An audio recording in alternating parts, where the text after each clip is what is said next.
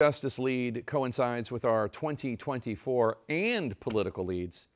It's a safe bet that the subject is one, Donald Trump. The New York Times Maggie Haberman is here with me to share her insights into Trump world in a way that only she can, really. Well, thanks. I think. I appreciate that, Jake. It's okay.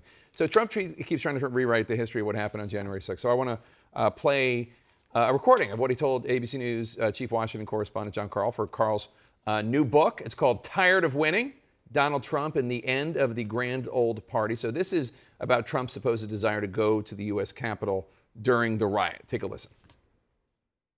You told them you were going to go up to the Capitol. Were you just... I was going to, and the Secret Service said, you can't. And then by the time I would have, and then when I got back, I wanted to go back. I was thinking about going back during the problem to stop the problem, doing it myself.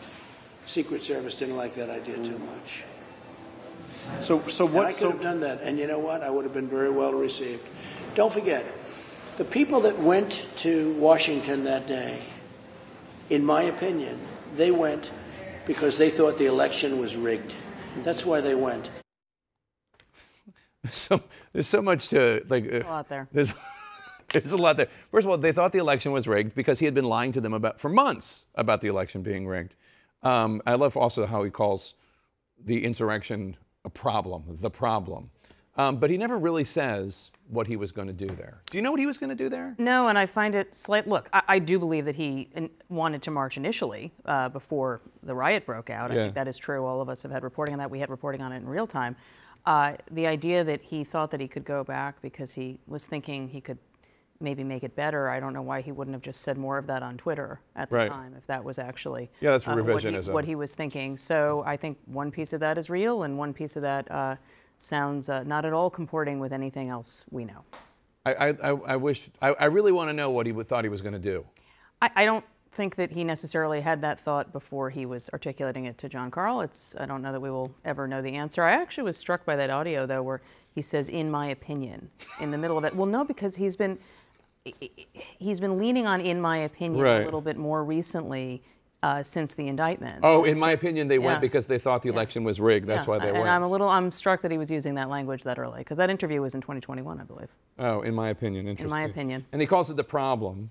Right. Well, that is a euphemism. Yeah. It was. So related to that, the federal judge presiding over his election subversion case today denied his legal team's request to remove languages in the indictment about the January 6th riot. They heard it's inflammatory. Do you think any of these cases are going to go to trial before the election? I do. I think that something has happened in the last couple of hours. One is that Fani Willis in Fulton County, Georgia, has asked for the trial to be set, I believe, on August 5th in that case. What's fascinating about that is it suggests that she thinks that the documents case in Florida is not going to happen at all before the election, because there's going to be a hearing on that in March about whether to move it. I do think that the federal trial on election subversion charges is going to happen in March or April at the latest. And I think we will see several months of a trial. I don't think people have quite gotten their heads around what it's going to look like when there is potentially the presumptive frontrunner for the Republican nomination sitting in a courtroom every day. You have to attend as a criminal. Yeah, in March or April. In March or April for many, many weeks going forward. And this is the classified documents case? No, that's the J6 case. That's the January 6th case. That is the January 6th case before Tanya Chutkan in Washington. The documents case, which is Eileen Cannon, which is in Fort Pierce, Florida. That one she's delaying. I believe she will delay that past the election. If the Georgia one goes ahead, and I'm skeptical of that, in this time frame of August, then that would basically mean Trump is on trial the entire general election. And that's an astonishing thing to get your head around.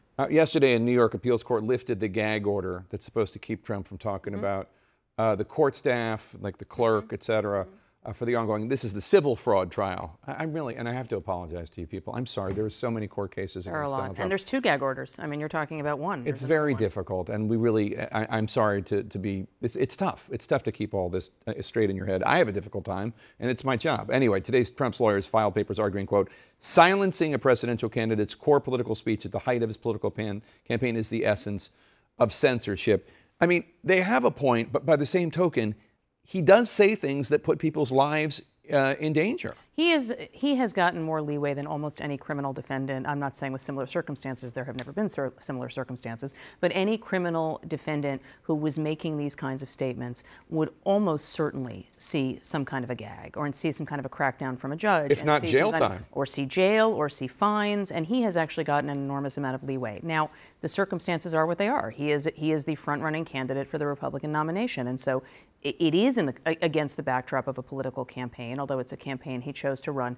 But it's not surprising he's doing it that way. You're seeing every time that one of these gag orders is stayed and a judge sets it aside pending another decision, he immediately starts making the same attacks that he had been barred from doing before. And I think he thinks that plays to his advantage. And the idea that this clerk has anything to do, I mean, the judge is the person making these decisions. The judge is the one calling the shots, not this woman, but he loves to attack women.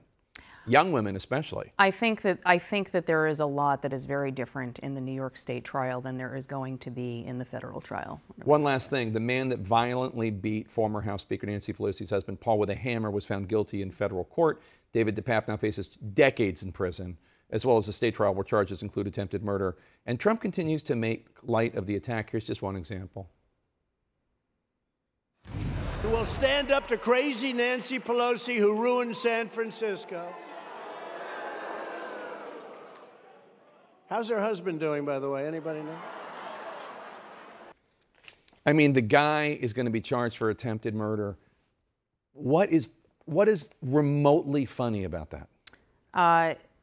Trump finds a punchline in a lot of violence. This is not the first time we have seen it. We have seen him glorifying violence since his first campaign. It has now become so mainstreamed that it almost doesn't resonate, although it is very jarring to hear people laughing at that line. And to your point, he is making fun of somebody who received a really dangerous and potentially life-threatening injury during a home invasion. If the same thing was done to Donald Trump and anyone dared to make a joke about it, you'd never hear the end of it.